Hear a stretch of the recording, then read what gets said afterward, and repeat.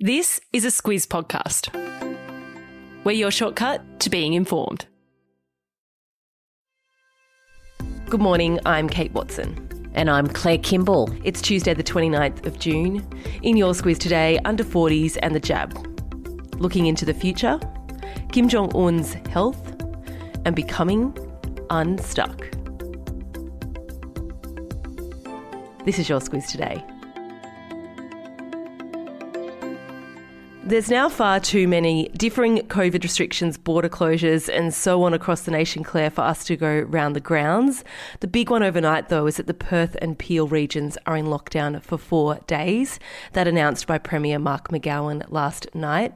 But to put it simply, you'd be hard-pressed to find a place in Australia that isn't impacted by this wave of COVID somehow.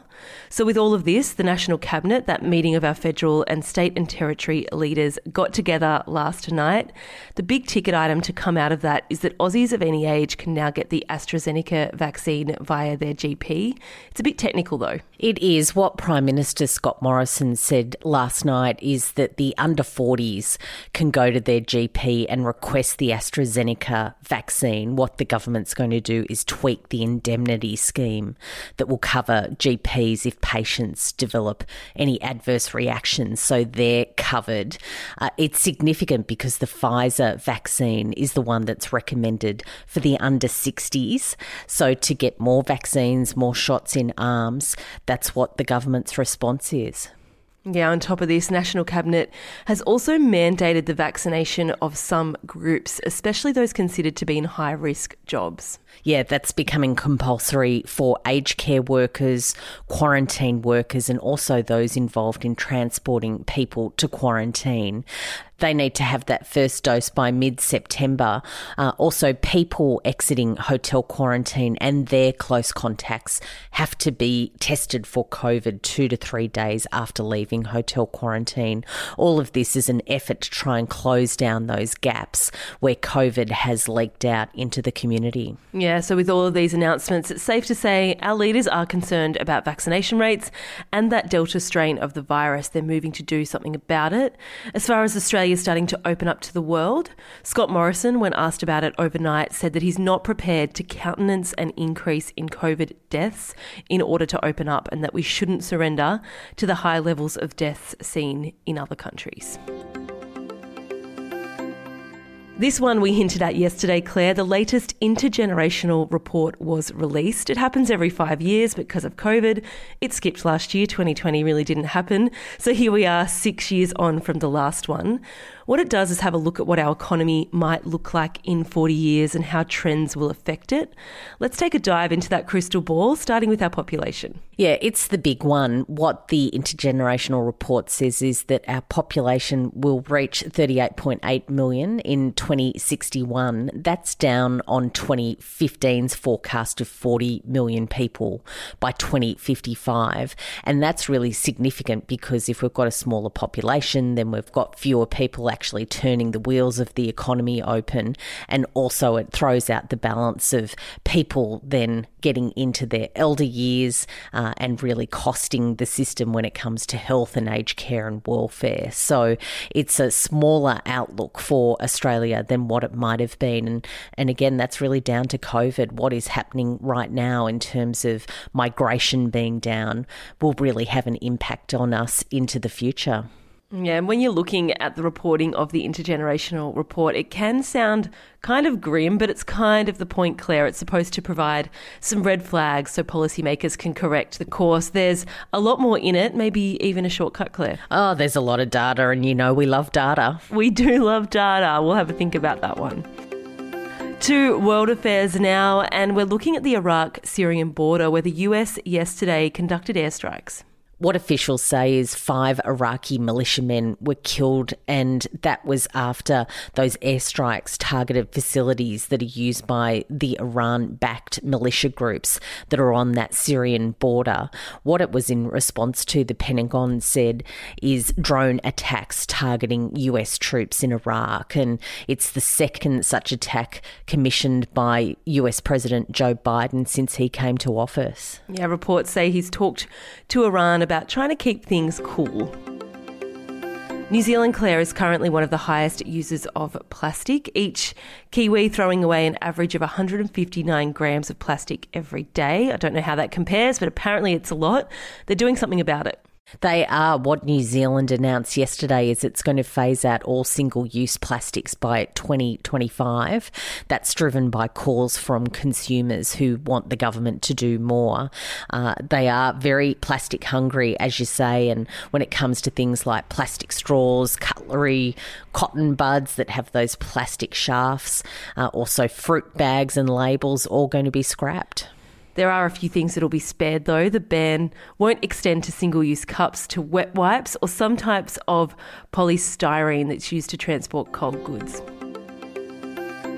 Jong Un, Claire, the leader of North Korea, has reportedly shed a fair bit of weight.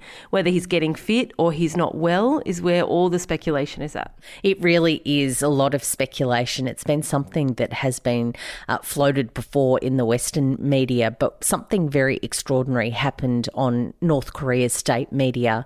They showed an interview with a citizen who was saying that he is very concerned about their leader's weight loss and saying that the people are very sad and are starting to cry about it. That's very unusual, of course, because it's not normal for citizens to be commenting on the health of their leader. So lots of speculation about whether he's unwell or whether he's actually trying to lose some weight. There's been a lot of commentary in recent years about the state of his health and also of his weight. Some, though, say it could be part of a bigger sort of propaganda effort because North Korea is experiencing food shortages at the moment. Yeah, whatever is going on, it's got chins wagging again about what might happen in the event of Kim Jong Un's death. And that's because there's no clear successor if that was to occur. Claire, it's been said time and time again that COVID tests are a bit uncomfortable. Next time you have one, which I'm sure we'll all be doing in the next few months, spare a thought for this woman in New Zealand again, we're in New Zealand again, who got the swab and it was more painful than most. Needless to say, she discovered she had a tiddlywink stuck up her nose. I don't know if you remember tiddlywinks, Kate. I certainly do. It's not a game that I'd thought a lot about in recent years, I have to say, until we saw this. And yeah, what happened, she actually had that test last year and it dislodged that little disc in her nose and caused her great pain, and she's been suffering with that for some months and had it removed last week, and it very proudly showed it for the cameras about this little thing that had been stuck up her nose for many, many years. Yeah, it's been there since she was 8 years old. She's now 45. What a relief for her. Squiz the day, Claire. Yours is a little quirky. So it's the anniversary of Joseph Squizzy Taylor's birthday. He was a gangster in Melbourne and indirectly responsible for the name of the Squiz. One of my best mates at school had this nickname of Squizzy because her surname was Taylor, and that was a thing in the day. And of course, when I do the Squiz, when we're squizzing, I think of her because she's someone who's very, very busy and very, very smart, and she just wants me to give it to her straight when we're talking about the news. So there you go. Yeah, there's a little insight into how your brain works, Claire. Before we go, a reminder, Sport Today, our daily sports news podcast, has launched. If you're a sports lover, give it a listen. Sam Ferris and the team will make sure you have all your sport talking points nailed, Claire. It's a really good podcast. Super excited to hear that yesterday. It's definitely going to be a daily thing for me to stay on top of sports news. Yeah, just search for Sport Today in Apple Podcasts, on Spotify, wherever you get your podcasts. I think they've got a bit about broadcast rights today, some good news about our men's beach volleyball team, and the usual trivia, Claire. The question today is, what is the name of the women's beach volleyball pair that won gold in Sydney? Want to have a crack? I reckon I'd have to think about that, but I reckon I might get there. Natalie was one of them. Oh, there's a clue. There you go. You'll have to go and listen to Sport Today to find out the answer. Thanks so much for tuning into the Squiz Today podcast, as always, and we'll be back tomorrow.